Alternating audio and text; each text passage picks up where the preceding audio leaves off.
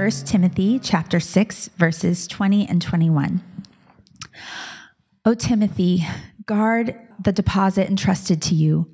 Avoid the irreverent babble and contradictions of what is falsely called knowledge, for by professing it, some have swerved from the faith. Grace be with you. All right, let's look at the last two verses of 1 Timothy. As you know, we've been calling this series Blueprints for the Household of God. Blueprints for the Household of God. And we've been calling it that because a blueprint is how you build a solid foundation. Right? If you want to build a building the way that it's supposed to be built, if you want to have a solid foundation and strong supports, then you need solid blueprints. They show you what a building project is supposed to look like. And without a blueprint, you won't know if you're making mistakes along the way. And so we're going to look to this letter. We have looked at this letter for the basis of how to truly live for the glory of God, the growth of one another, and the good of others in the everyday stuff of life. By way of review, let's look at 1 Timothy 3, verses 14 and 15, where Paul just straight up tells us why he wrote this letter in the first place. He says in verse 14 and 15 of chapter 3, I hope to come to you soon, but I'm writing these things to you so that if I delay, you may know how one ought to behave in the household of God, which is the church of the living God, a pillar and buttress of the truth.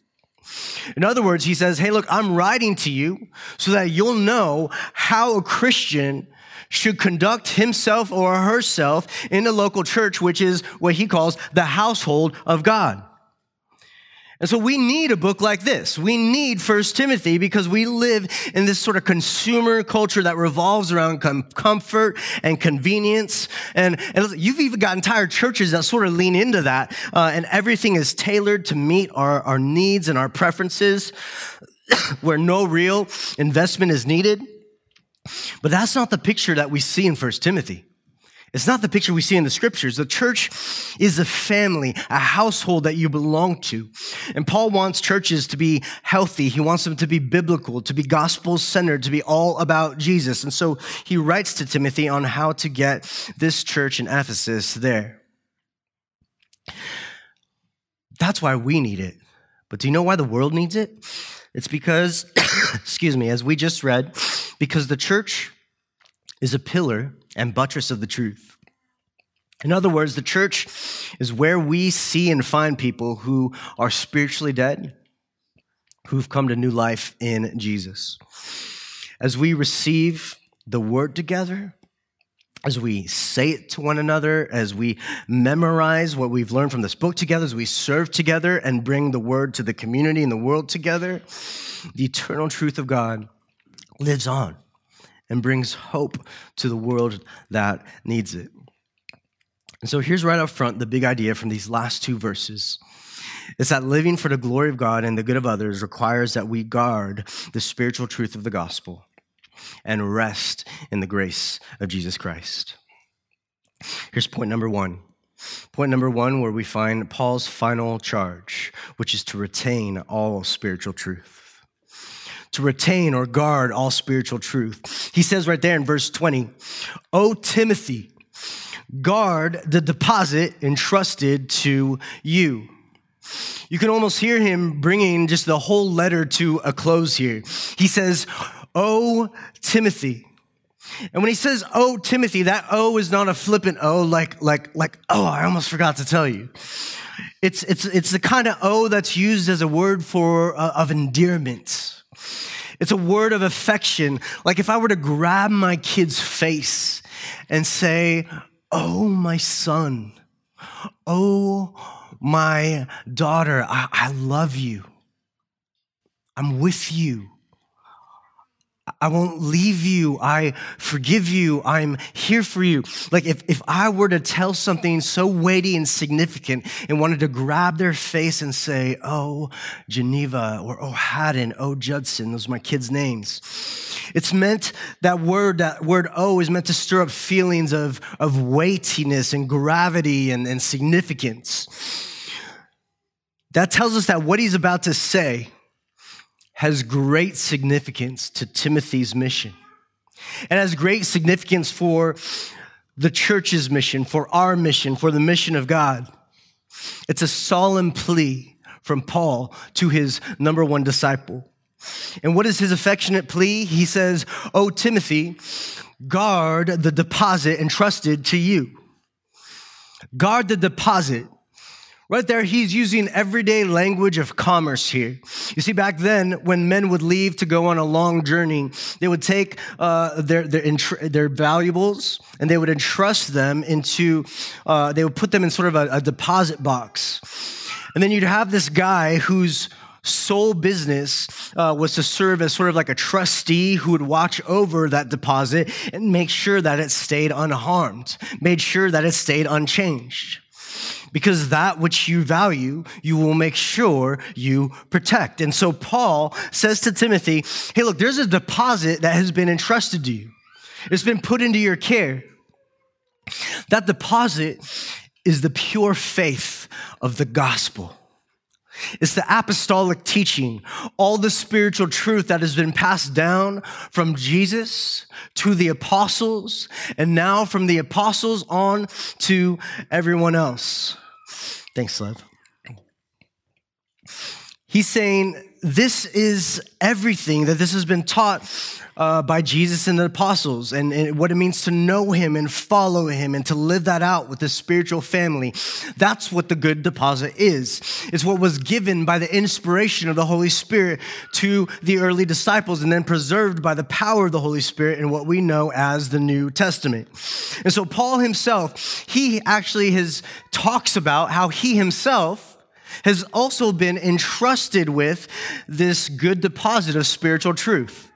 He says that in his next letter. He uses that language in 2 Timothy chapter 1. He says, I've been entrusted with this, and now I'm entrusting you with this. And then he charges Timothy to guard it with his life here. A question I want you to consider is, do you value spiritual truth? Do you value truth? Do you value God's truth in the scriptures? Because we protect the things that we value, don't we? That's why we put locks on our cars and on our homes. That's why I put cases over our new iPhones. When you become a follower of Jesus, the spiritual truth of the gospel becomes precious to you. It becomes valuable to you. The gospel becomes the thing that you value most, and so you will protect it. You will guard it. And the way that you do that is you protect it in your preaching, your teaching, and your living. And to be clear, when we talk about guarding spiritual truth, we're not talking about like how we like guarding it as though it needs our help. What we're talking about is guarding its importance in our church. We're talking about guarding its place at the center of our church. We're talking about guarding its purity in the way that we teach. One of the ways this is accomplished is through faithful teaching and preaching. The essential work of the local church, as what Paul said earlier, the pillar and buttress of truth, is not to try and do new theology.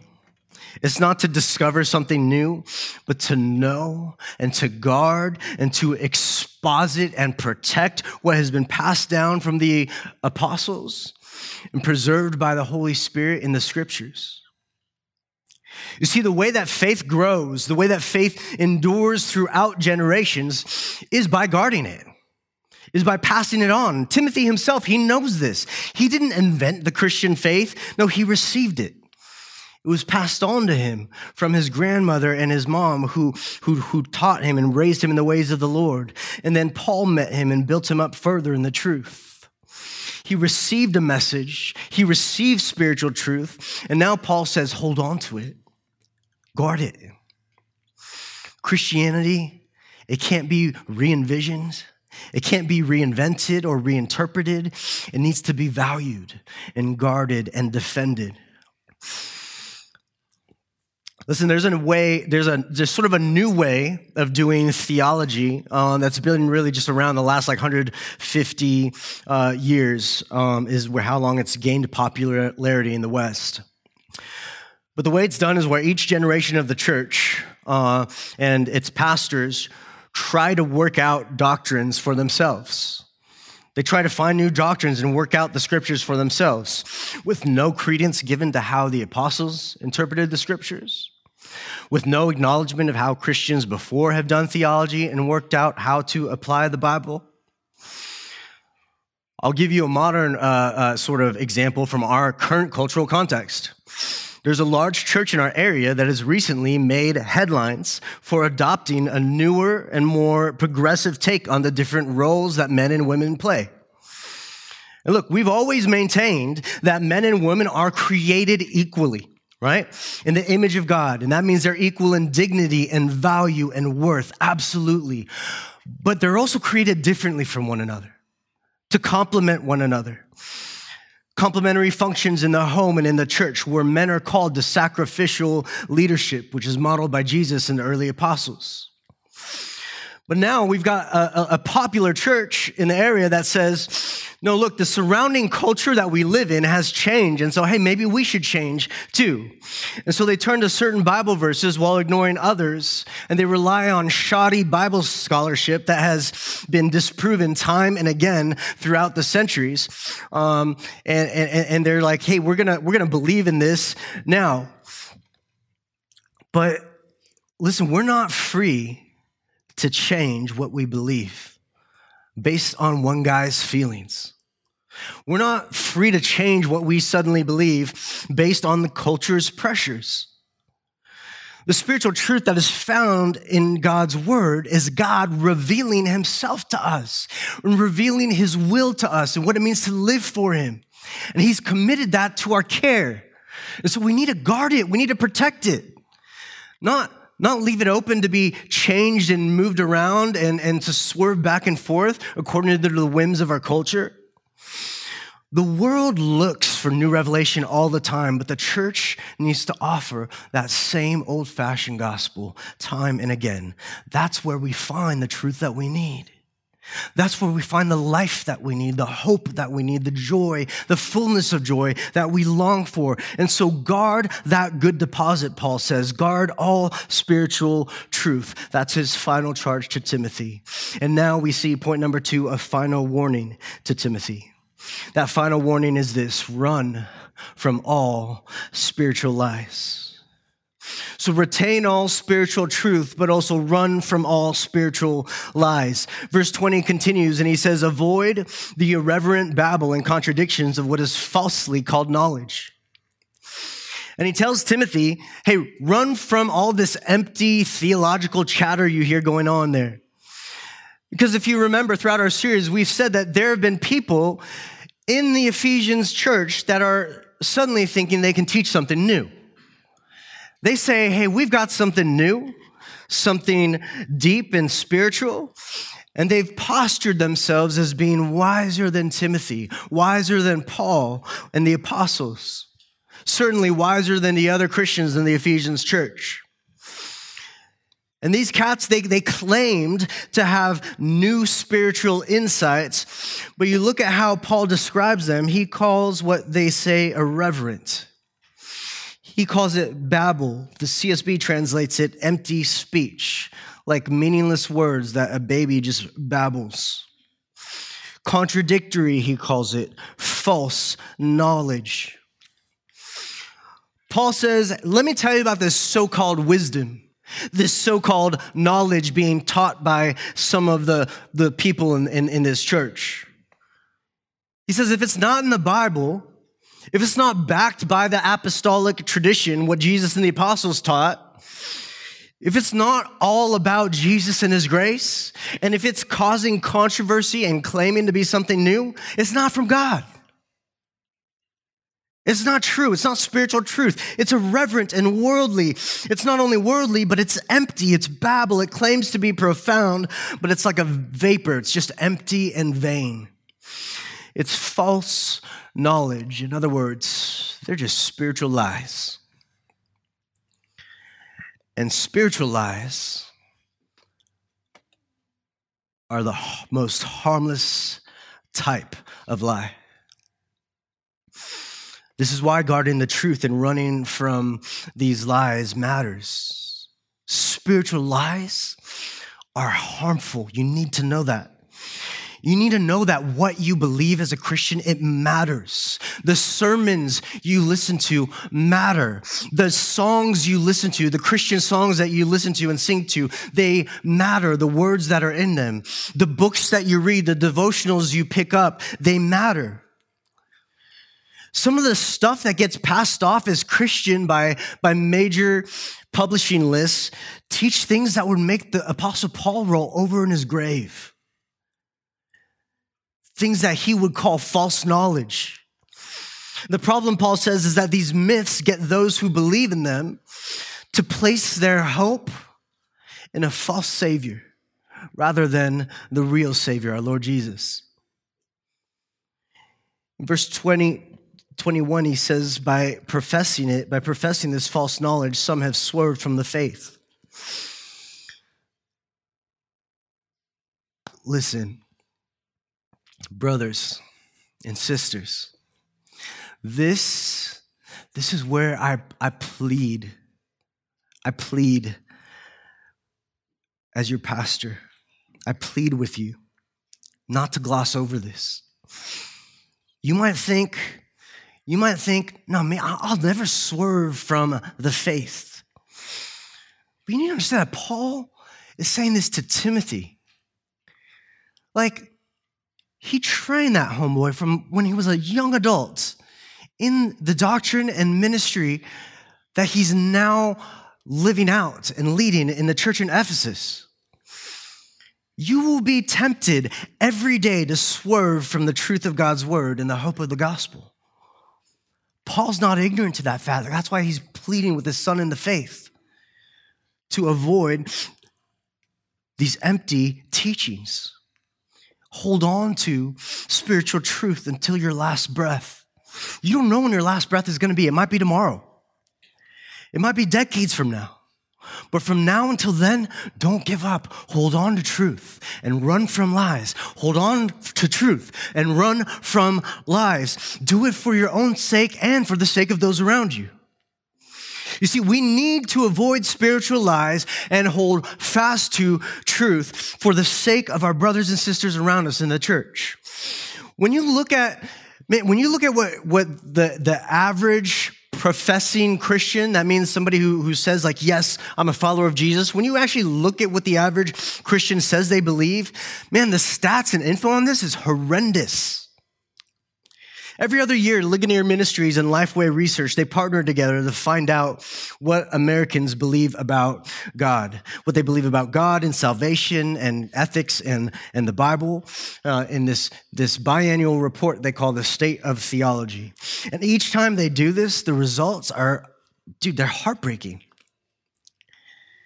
Last year, in 2022, Christians, according to this, a lot of them, there was an increase in the number of Christians professing Christians who say that God changes and adapts over time. Which the Bible says, no, God is omniscient and immutable. He never changes. Christians, many of them also said that humans are born innocent and without sin.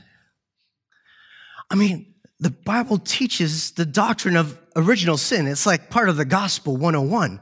Every human inherits sin nature at conception. We aren't sinners just purely by choice. We're sinners by nature and by choice. Even within regular churchgoers, many of them believe that the Bible is not divinely inspired by God, but is just as good as any other religious writing. Many churchgoers said God doesn't care what religion you follow because they all lead to him and that truth is subjective. Paul would call that a spiritual lie from the pit of hell. And look, I'm not trying to come across as like some narrow-minded, like fundamentalist. Like the thing about the fundamentalists is they'll take what the Bible says and they'll go more narrow than that. But our job is to teach truly what the Bible says about who Jesus is and what he's called us to. I don't know how much you have to hate somebody to be okay with them just living their life based on a spiritual lie. Spiritual lies draw us away from the only hope that we have. It draws us away from the gospel. How did this happen in the American church to where you have all these Christians that are saying these things? I mean, you just look at an overview of recent American history. It tells us that the church landscape in America used to be filled with churches that preach the gospel and hold fast to the word. But since then, over the last century, you've had lots of churches that have wandered into liberal, progressive theology. Others have just de-emphasized sound theology because they didn't want to step on anyone's toes. They became passive with the truth. And so generations go by and people don't know much about the character of God. They question the character of God. Or in some situations, they just ignore God's will and authority. In other situations, we all need to avoid spiritual lies and hold fast to truth for the sake not only of those brothers and sisters inside the church, but we also need to do that. We also need to do it for those outside the church. Those who are spiritually lost, those who are perishing, heading towards an eternity separated from God on a path that leads to hell. This is people that you know, people in your family, people on your street, people that you work with, that you know and love, who they don't know or love Jesus, or they don't worship him as God. They're not followers of Christ. They're not reconciled with God through Jesus. And the danger of false doctrine is that it gets people, whether they're inside the church or outside the church, false doctrine gets people to trust in and turn to a false savior. It's wicked. It leads to death. And so Paul says, run from spiritual lies and hold on to, guard spiritual truth. Declare it with your lips and live it out with your life. The people around you, they need the hope that you have as a Christian. They need the gospel that you know. The only hope that can save. And so run from the spiritual lies that are out in our culture, that are growing in your heart when you're feeling selfish or you're wanting comfort or convenience rather than Christ. Run from the lies that come from false teaching and cling to the truth of the kingdom of God and guard it. This leads us to our last and final point, where we find that our final hope in all of this, our final hope is to rely on the grace of God. The final words of 1 Timothy are a fitting conclusion. At the end of verse 21, Paul says, "Grace be with you." What's interesting is that word you is not the singular you, but the plural you. He's saying, grace be with you all, to the whole church. That tells us that we are not alone in this Christian life. This battle that involves guarding the truth and running from lies, it's a battle and a race that you are never alone in. Not only is God with you, but the people of God, your brothers and sisters of Christ, are with you too. None of us, not a single one of us, is engaged in this alone. You have a family of faith in the local church that is there as a gift to you. The church is God's gift to you to walk alongside you in discipleship, to help you grow in your faith. Lean into that. Why would you not accept a gift from the Lord? Why would you not lean into that gift and that privilege? He's given you a church. Lean into that. And what is it that we as a church, we all need? Look how Paul closes his letter, his final address. He says, grace be with you all. Grace. Why? Because after all that we've gone over, from 1 Timothy verse 1 to everything we've gone over the last several months, there is nothing that we can do in any of this apart from the grace of God. Paul's reminding Timothy. He's reminding the church in Ephesus. He's reminding all the churches who would read this as Holy Scriptures. That includes King's Cross today in the 21st century.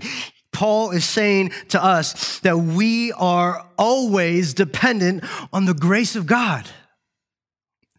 Grace isn't just what non-Christians need to be reconciled with God. It's what believers need to grow in the grace of God. John Stott puts it this way. He says that grace is God loving, God stooping, God coming to the rescue, and God giving himself generously in and through Jesus Christ. Just as those who are apart from Jesus need the grace of God to be saved, those of us who know Jesus need the grace of God to continue in living the Christian life. That's why we gather for worship each week. That's why we hear and receive the word of God. That's why we participate in communion. That's why we share in fellowship. To remind ourselves of that same old-fashioned, old-time message. Turn to Christ, the Savior of the world. He's the cornerstone of God's household. He's the living temple who rose from the dead. He's the capital T truth, the way, the truth, and the life. And so we rest in his finished work. It's all by grace. And so we rest in and rely on that grace. Thank you for listening to the King's Cross Church podcast. We'd like to encourage listeners to be part of a local church gathering. If you're ever in the Orange County, California area, we'd love it if you come by and visit on a Sunday morning. For meeting times and locations or any other information about us, please visit kx.church. There's no .com in that, just kx.church. Thanks again for listening.